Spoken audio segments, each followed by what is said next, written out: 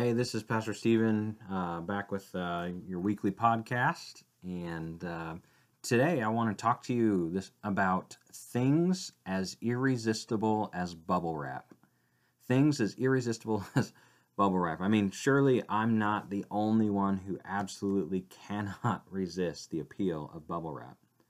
I know my kids can't. Maybe like you, I buy a lot of things online. And when the packages come and I open the boxes, my kids have already figured out that those boxes often have some form of bubble wrap in them. You know, some of them have the little sheets with all the little bubbles, and some of them have the big, large single bubbles. But regardless, they know there's something in there they can pop and stomp on and whatever. And so they come running to get the bubble wrap. And play all kinds and play with it and pop it like crazy. And truthfully, I'm no better. I want some of that bubble wrap too. And so like we'll grab those little sheets of bubble wrap and together we'll race to see who can pop all the bubbles to the middle first. We'll throw it on the ground and see who can stomp the loudest pop or the longest lasting pop, because we got so many bubbles in one stomp, and we'll make obstacle courses with it and just go crazy with it. And even at my office, when I get packages at the office, I pause to pop my bubble wrap. And sometimes I think to myself, I should take this home and share with my kids. And then I come to my senses. I'm like, I'm not sharing with anyone if I don't have to. I know, I'm a terrible person. Y'all better pray for me. But this evening we're going to be in chapter 8, Ecclesiastes chapter 8. And just as a quick reminder, Ecclesiastes is all about man's search for meaning, as specifically experienced by Solomon. He's looked for meaning in everything, and he's journaled about all of it. Looked for meaning in everything from the vehicles he drives, the house that he lives in, and the house that he vacations to the thread count of the sheets he sleeps on. He's looked to the gourmet quality of the food he eats, the career he pours himself into, his boats, his babes, his booze. He has looked everywhere, and he keeps coming back to this phrase, meaningless, meaningless. Or vanity, vanity, empty, empty. Essentially, I still haven't found what I'm looking for. Sure, he has said that some things have meaning at first. They're great for a minute, like when it was new, just purchased, and then it got scratched, or they came out with a newer model, or I just lay in bed and all of a sudden it hit me, like, is this all I'm living for? Or will anyone remember me when I'm gone? And oh my goodness, I am going to die. And who's going to get my stuff then? And will they take good care of the inheritance that I leave them? And what will any of it mean if it all gets squandered and eventually my legacy is gone and my memory is gone?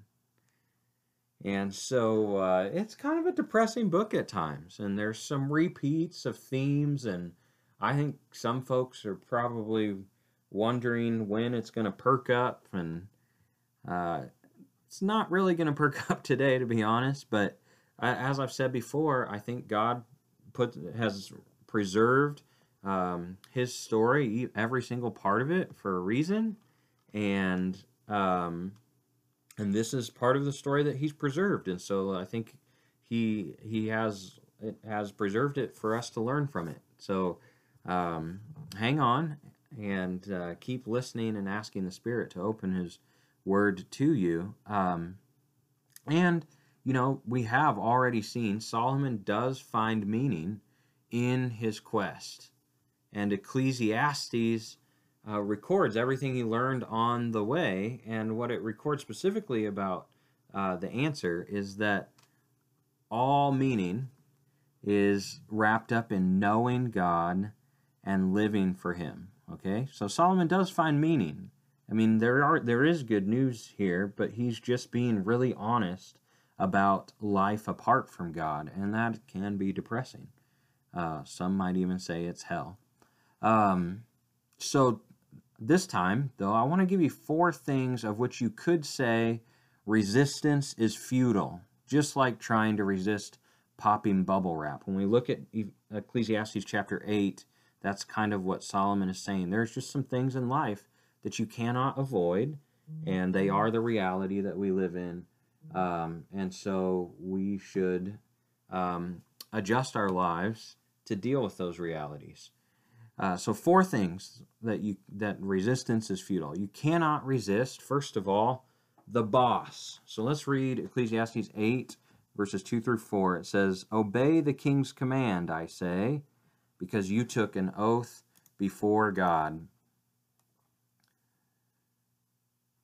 Or as another translation says, "Since you vowed to God that you would. Don't try to avoid doing your duty, and don't stand with those who plot evil, for the king can do whatever he wants.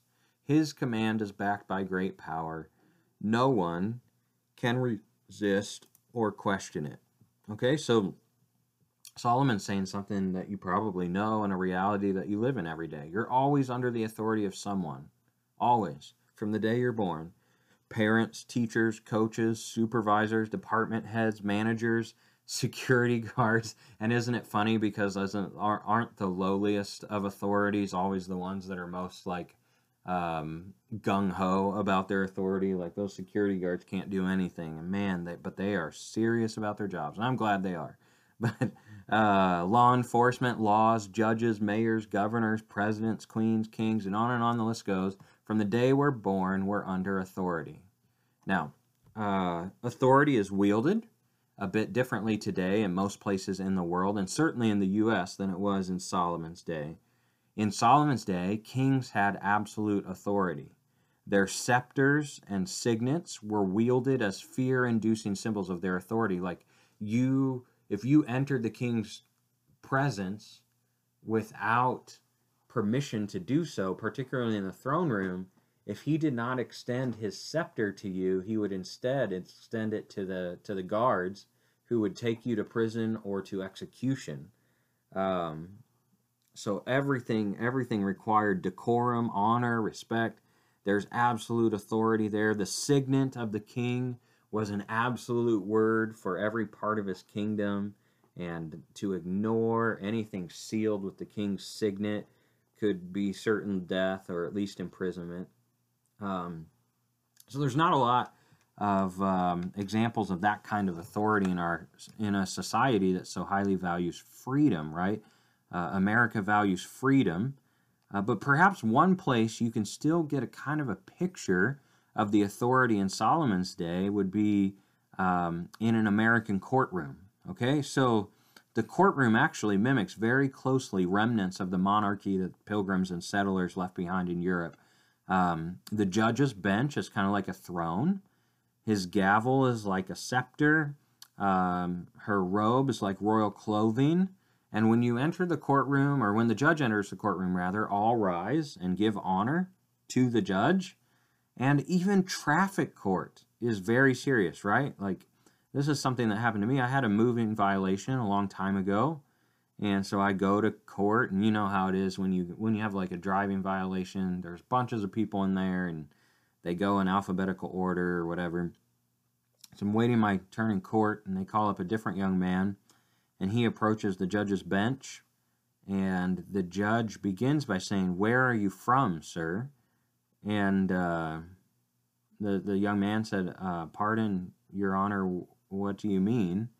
And the judge looks at him very sternly and says, "I know you're not from around here if you think it's okay to wear a hat in a courtroom, especially my courtroom, or did your mother just not raise you right?" And I mean, everybody was perked up at that point. You could have heard a pin drop. It was so intense. And I was scared to death about my little moving violation. The whole thing kind of seemed designed to show how small everyone else in the courtroom was in the shadow of the judge's authority. And Solomon is saying here in these verses that we're all in the shadow of that authority. And he continues in verse 5, he says, "Whoever obeys the king's command will come to no harm." Those who obey him will not be punished. Those who are wise will find a time and a way to do what is right, for there is a time and a way for everything, even when a person is in trouble. So he says it'd be wise to obey the law. And even if you've disobeyed the law, or if you've gone out of order, it'd be wise to find the right time to get things in order. And, he does say that some use their power to do evil. There is such a thing as injustice, and there is such a thing as law enforcement and judicial members acting unjustly. Let's be really clear about that. As Christians, we need to not sweep under the rug and chastise those calling for judgment, especially when we've not walked a mile in their shoes, or calling for justice, rather, especially when we've not walked a mile in their shoes and spent time hearing their stories without telling them what they should have done differently and just empathizing with them. But still, generally speaking, if you obey authority, you will avoid harm. You will avoid punishment. If you perform your job with focus and excellence, you will avoid the ire of your bosses. Okay? There's another problem in the world besides injustice, and that is from the Garden of Eden to now, blame has been so much easier than simply taking responsibility for our own actions that undermine authority. Because we are rebellious by nature, right? I mean, you don't teach kids to rebel. Some of you know my daughter Macy, and she is a princess. And I am just really intent on instilling in her value, because I know the way the enemy attacks a person's value, but especially a woman's value and self-worth. And so I build her up and I speak blessing over her. And so she's a princess, and she knows it. And girl, does she have a rebellious streak in her. And I did not teach her that. Because we're hardwired this way. It's like she knows, like I'm instilling in her value and and she's beginning to believe her value, and so she is stubborn as all get out. She can just and stubborn in rebellion, even, that she will just decide she is not interested in what mom and dad are saying or asking her to do, and she's not going to do it no matter what. We're hardwired this way, right? We're hardwired this way. And as parents, we're trying to teach our kids that it is in their best interest to obey. We're trying to teach our kids that it is in their best interest to obey. That life, the life in general, is usually better when we obey those put in authority over us. We're teaching them to respect and honor law enforcement and to obey the law even when we don't like the law, right? And Solomon says the same is true when you're grown and you no longer live with your parents and you have some freedom and authority for yourself. It is in your best interest to obey authority. Life will be better when we obey authority. And you might say, well, what if I don't like what the authorities do with their authority? Because that's a possibility. But I'd say Paul addresses this, at least in part, in Romans chapter 13. Under an oppressive government, Paul says, everyone must submit himself to the governing authorities, for there is no authority except that which God has established. The authorities that exist have been established by God. Consequently, he who rebels against the authority is rebelling against what God has instituted, and those who do so will bring judgment on themselves. It is necessary to submit to the authorities, not only because of possible punishment, but also because of conscience, because of the spirit God has given us. This is also why you pay taxes, for the authorities are God's servants who give their full time to governing. Give everyone what you owe him. If you owe taxes, pay taxes. If revenue, then revenue. If respect, then respect. If honor, then honor. Okay, so first of all, let me just say this. Christians, we can be so hypocritically selective about how we apply the scriptures. And what I mean by that is when your political party is in office, you love to apply Romans 13. You tell everybody that's your president, you better submit to him. God says so. God gave him authority, etc., etc. But suddenly we conveniently forget about those scriptures when our political party is not in office. We can be so hypocritical in the way we apply the scriptures when we say, God says do not judge whenever someone's directing a judgment at us. But then when we apply a judgment to another person's life, we all of a sudden remember all the scriptures that say that we ought to hold one another accountable and that we ought to speak the truth in love, mind you, but still speak the truth. And so we are so hypocritical in the way we apply the scriptures. So as you listen to this, don't think about those you disagree with or those that you take issue with and how they need to obey the governing authority. You need to think about when there is a governing authority that does things with your tax money that you don't agree with, and when there is a governing authority who believes and has ideologies that you do not agree with, that God has still appointed that authority, that God is supreme over all authority, which means then that it's not really about, that our faith is not really about specifically what that authority does, because our faith is in the kingdom of God, and in the kingdom of God, Jesus is king, which means we can trust his hand to be working whether the elected officials seem to be on Jesus' side or not. And as Christians, what we're called to do is to not let our relationship to authority unnecessarily affect our witness. Instead, we are to pray for our leaders, submit to their authority, and work for change that reflects God's kingdom with a peaceful spirit. So within the legal rights that you have as an American Christian, vote for change. But don't go out on Facebook and blast the political leaders that you don't like or the political ideologies that you disagree with. All those loudspeaker infomercials that you post do is further entrench you against them instead of positioning you with an open arms for embrace to lead and introduce somebody to Jesus. Okay? We need to, when leaders are in office that we agree with, we submit to them quietly, and we thank God for leadership that we believe reflects his kingdom. And when leaders are in office that we don't agree with, we pray for them just the same.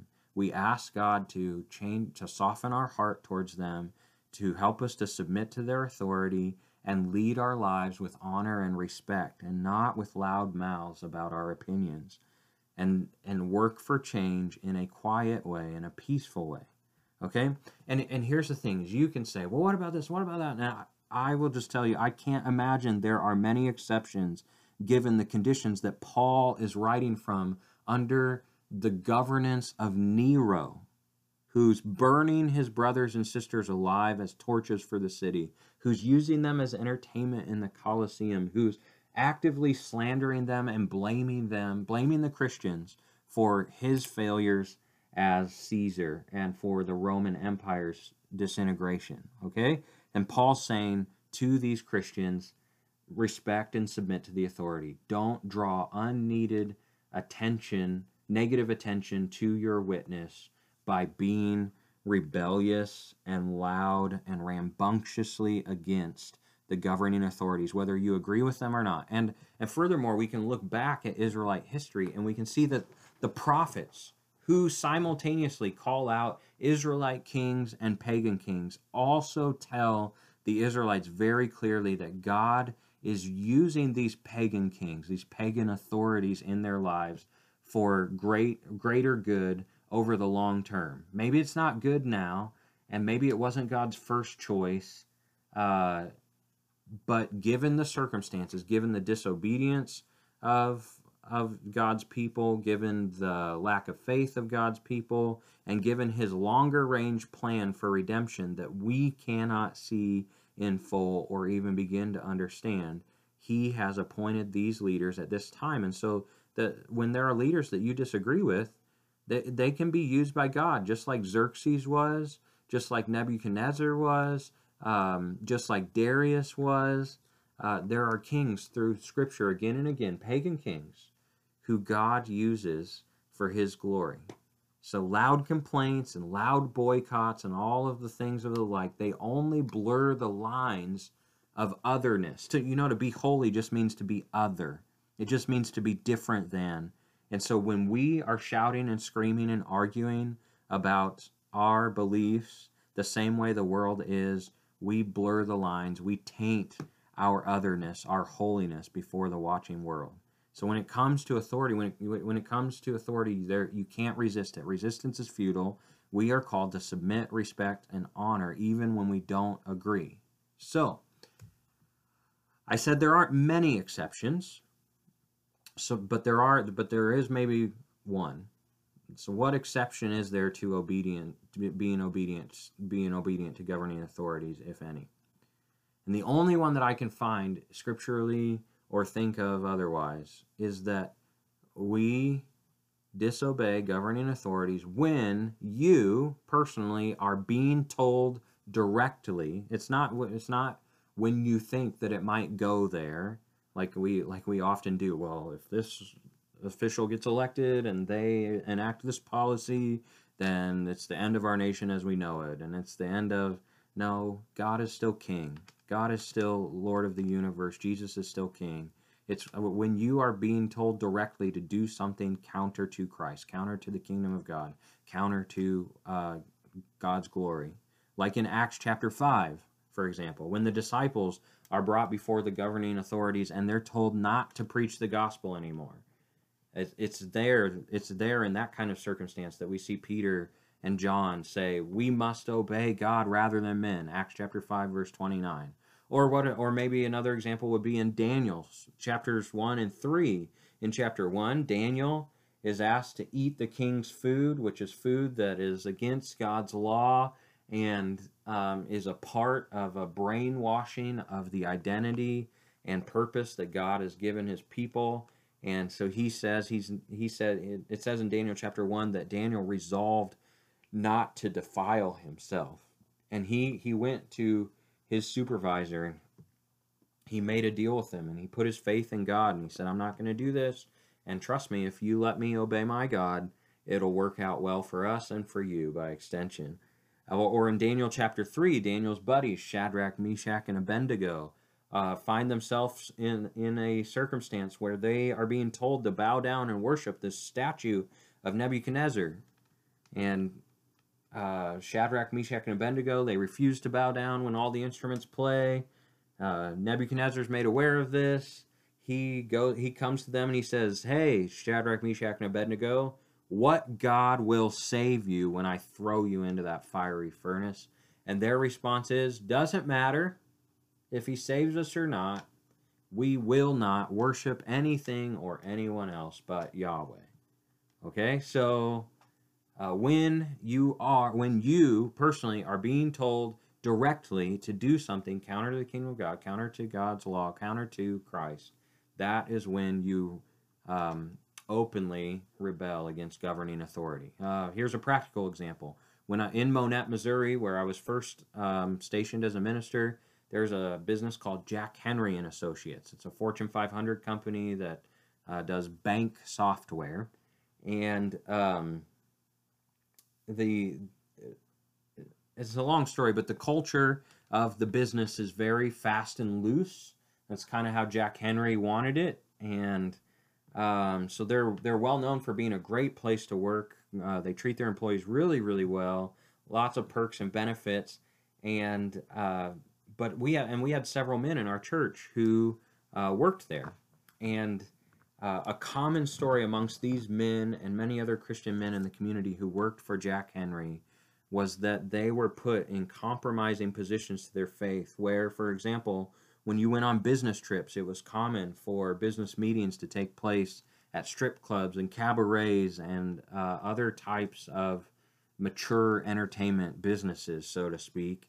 And many men talked about how they had to decide, would they stand up for their faith and say, I will not do that no matter what it costs me. And I remember one man telling me that he, under the conviction of the Spirit, went to his boss and said, transfer me or fire me, but I cannot and will not do that. It is a conflict of interest in my faith in God and my faithfulness to him and his principles. Okay, so that would be an example of when we rebel against authority.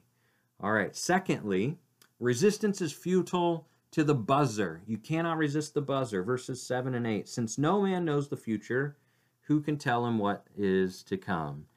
How can people avoid what they don't know is going to happen? None of us can hold back our spirit from departing. None of us has the power to prevent the day of our death. There is no escaping that obligation, that dark battle. And in the face of death, wickedness will certainly not rescue the wicked. Okay, so the buzzer, you can't avoid death. You can't avoid the, your time's up, your spirit is departing. Death is an obligation, the scripture says. In fact, if you want to know what job is recession-proof in the age of COVID and any other age, the funeral business. The funeral business. People will always be dying and needing help with funeral arrangements. It's appointed unto man once to die and then to be judged. We're all going to die. And the buzzer is going to come for all of us, signaling the end of life. And there is no amount of finagling and bargaining that anyone can do to avoid it. Now, that's about all I'm going to say about that. Solomon's dealt with this at length in other places, and he'll bring it up again as we continue through the book. So I'm not going to say much else about it except this, that the buzzer is why it's crucial to find meaning. It's crucial to discover what is our time on earth all about. And that's a big part of what's spurring Solomon's thought. Is this all there is? And if not, what's after? And how do I invest in what's after? And that is crucial to understanding meaning. It's why Solomon again and again returns to meaning is found in knowing God and being in him, who is eternal, who is outside of space and time and not bound by death to a frail body. All right, so you cannot resist the boss, you cannot resist the buzzer. Thirdly, you cannot resist the bummer. You cannot resist the bummer. Verse 9. I have thought deeply about all that goes on here under the sun, where people have the power to hurt each other. I have seen wicked people buried with honor, yet they were the very ones who frequented the temple, and now they are praised in the same city where they committed their crimes. This too is meaningless. When a crime is not punished quickly, people feel it is safe to do wrong.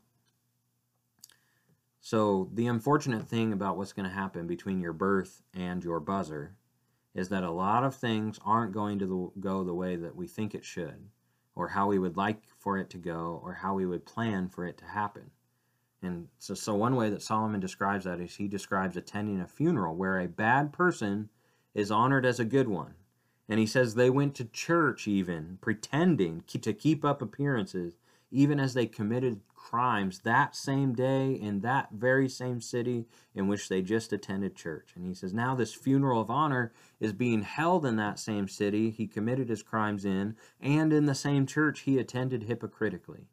And he says all kinds of people see this, and they are themselves encouraged by this to do wrong, because they look at it and they say, man, that guy did everything wrong, didn't ever hurt all kinds of people, and here he is being celebrated. So that is the path to take. We should all be like this guy. More bummers, he continues in verse 14. He says, there's something else meaningless that occurs on earth. Righteous men who get what the wicked deserve, and wicked men who get what the righteous deserve. This too, I say, is meaningless. And so he basically just asks this age-old question, like, why do the good die young? Why do bad things happen to good people? And the short answer is we live in a broken world in which everyone lives for themselves, and the collateral damages are often those trying to be good in a bad place. But that's why the kingdom of God is good news, is because Jesus is making all things new. And in that place, the last will be first. So those doing good and getting trampled on and left behind will be first. He is going to flip the script. But still, before we really start to answer the question that why do bad things happen to good people, we have to start with an admission of what we learned in the last teaching in this series, and that is that no one is good. No one is good. Everyone is a sinner because the standard is perfect, and we all fall short of that standard. We say it all the time in our culture. Nobody's perfect. Don't judge me. Nobody's perfect. And if there is any good in you at all, then you will be really honest and admit that you are not very good. I'll start. Listen, I am not very good. I'm not just saying that for the purposes of this message. I am not a very good person in my heart, in my motive, in even my in the times when nobody is looking. I am not a very good person. Not on my own. I'm not naturally good. In fact, here's just a random fact, okay? I read the other day that the Holiday Inn reports an average of 500,000 towels stolen every year. That's just one hotel chain. 500,000 towels stolen every year. And some of you might be like, there's nothing wrong with that. And I'm telling you that is short of the standard called perfect, okay? This is just a silly way of realizing there are tons of things that we don't even think of as wrong because we are so wrong in our hearts. We are so self-centered and wicked that we can't even admit all the things that are wrong in our lives. And that's before we even start talking about our true motives in our hearts, right? Even the good things we do, oftentimes there are less than honorable motives. Like we help people begrudgingly just because we want to keep up appearances. We want people to think we're good. We help people begrudgingly because we know that they can help us out in some way. They have a truck, they have this, they have that, they can loan me this. And so we help them so that we'll be in their good graces to borrow what we need to borrow or to get what we need to get from them when the time comes, right? Even our motives for the quote-unquote good things we do are not good because there really are no good people. And therefore, bad things don't happen to good people. Bad things simply happen to all people. Bad things simply happen to all people, okay? The good and the quote-unquote good and the quote-unquote bad. Just bad things happen in general, and they happen to all people. And so the better question might be, really the only question then is if you have put your faith and trust in Jesus, if you do follow Jesus and believe in God, the better question might be is why do bad things happen to God's people? Why do bad things happen to God's people? If God's in charge, then why do bad things happen to God's people?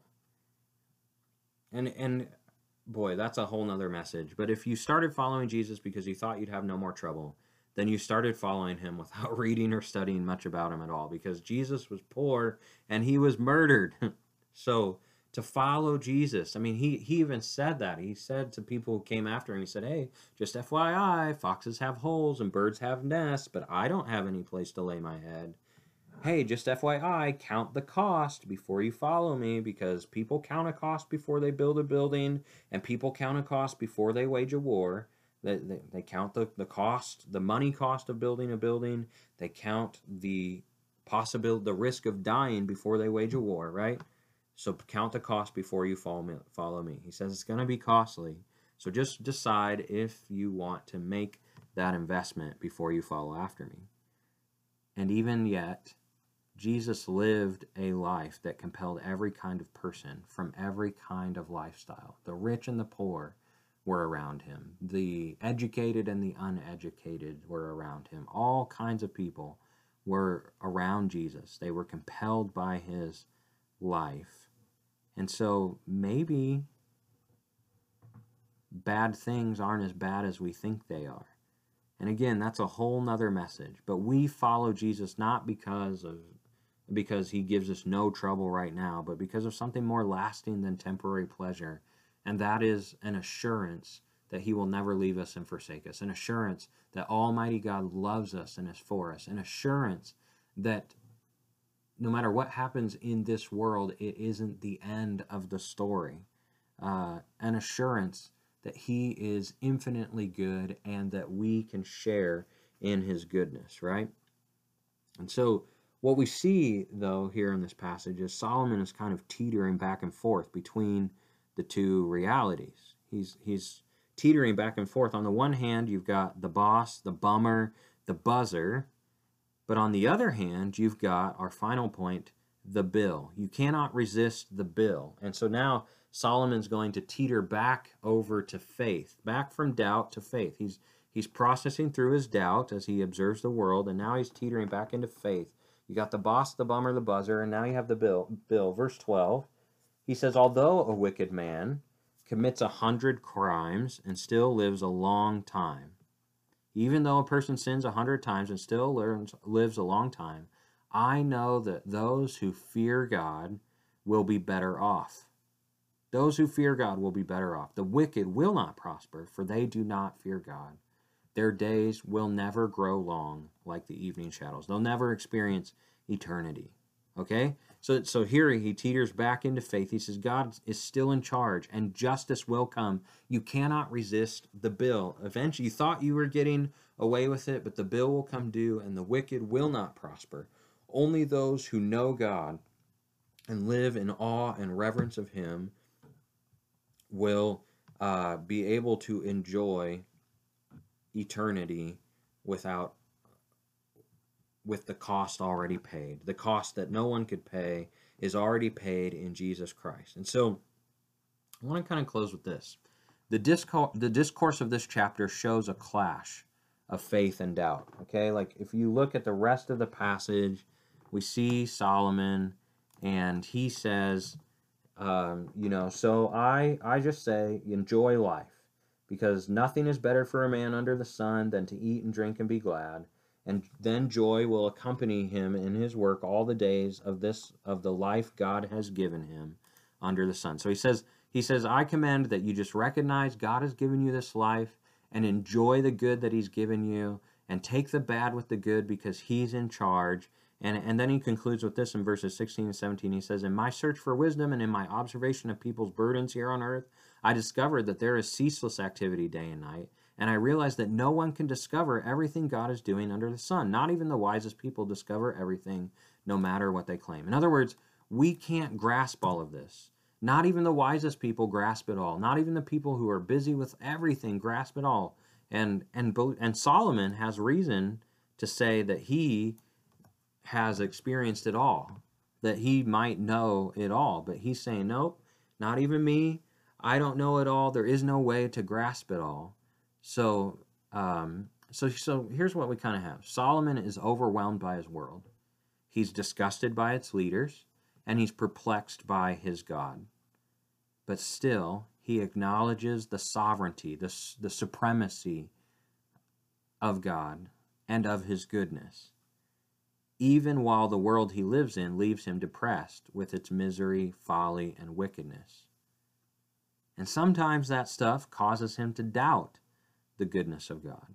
Yet what he says here is all I can do is rely on God to effect change. He shows faith by stopping short of the conclusions of his deliberations. Okay, the conclusions of his deliberations are that God should act and he doesn't, so maybe he's not good. But he stops short of that. He doesn't accuse God of folly or evil. It seems logically that God might be to blame for the ills of the world, yet he never blames God openly. Instead, he claims his own inability to make sense of the world. He would prefer to admit the limits of his own perception and give God the benefit of the doubt. And do you see how that is the way it should be? If there is a being that is greater than us, right? If there is a God, then who has limitations? Us or God? And so Solomon says, okay, I don't know it. I'm willing to recognize I don't know everything because I am not God. I don't understand everything, and that's irritating. But just because I don't understand it doesn't mean that God is not good. Okay? And this is good news for me anyway. because I always struggle with the idea of letting go and letting God. But here we see Solomon. That's not what faith is about for him necessarily, okay? It's not about expressing an ironclad confidence in God. We see him processing through these doubts that he has. It's not about having all the answers, but instead it is about admitting, even with utter exasperation and doubt, that we, mere mortals, do not have the wherewithal to fathom what God is or is not doing. That's faith, is to believe that God is greater than we are, and believe that God is gooder than we are. I know that's not a word, but you get the point. Doubt is almost an irresistible force, kind of like bubble wrap. It's hard not to run to it. We almost find a strange comfort in it, even though it simultaneously causes turmoil for us. Doubt is an almost irresistible force. And the good news, I think, is that the Christian faith is not about maintaining heroic levels of confidence or having all the answers or appearing spiritually invincible. The Christian faith is rather about a person, Jesus Christ. He saves us. He is our security. He is our anchor. He is our proof that despite the world being in its current state and our lack of answers, that God has demonstrated his grace and favor to us. Okay? Now, that doesn't mean that anyone is absolved of their responsibility for wrongdoing. That's what Solomon says, is that wickedness will not release those who practice it, that the bill will come due. So Solomon doesn't absolve himself or us of responsibility for our wrongdoing. And he's quite the opposite. He says, our hearts are ignorant. They're reckless, they're selfish, and they're flagrantly unjust. He calls that out and declares that though the world doesn't make sense and wickedness often seems rewarded, the bill will come due for wickedness. And so I just want to ask you, what's your solution for your own wicked and broken heart? Are you, like Solomon, searching for meaning in all kinds of things under the sun on earth, things within space and time? And can you hear Solomon pleading with you, hey, I have already explored all those things, and they're all meaningless, and they're all burdened by the brokenness of this world, but there is one thing. God is sovereign, and God is good, and good things come to those who fear God, if not now, then at least in the end. Have you recognized that wisdom is actually understanding our limitations and instead surrendering them to a God who has no limitations? Have you understood that surrender is not weakness, that confession and admission of the wickedness in our heart is not weakness, it's actually strength?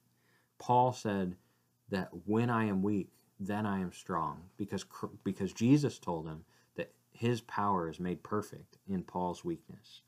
That we see God's power most perfectly when we contrast it with our weakness. So as we close, I just want to ask, do you need to put faith in or renew your faith in the God from whom all authority comes from? Did you just need to know today that doubt is not wrong? The feelings of doubt that we have are not wrong. Doubt is a strong place to still profess faith. And so I'm going to pray, and I just want to encourage you to share your doubt with God, to confess your limitations, and to declare your willingness to follow him and trust him. Heavenly Father, just thank you for this word, and I pray that you'd help us that claim to be your followers to be good citizens of our world, regardless of who the authorities are and how much we like them and agree with them. Lord, I pray that we would be preparing for when our buzzer comes, that we would be living with the end in mind. And Lord, I pray that we would be looking at your world with a thoughtful eye and not just taking the pat answers, but asking the hard questions and being open to the doubts in our hearts so that we can confront them with your greatness and your truth, so that we can bathe them in your grace and your mercy and be set free, believing that that is enough. Lord, help us to submit to your authority and to confess our shortcomings and limitations and to rest in you and depend on you to effect change not only in our world, but in us. In Jesus' name we pray. Amen.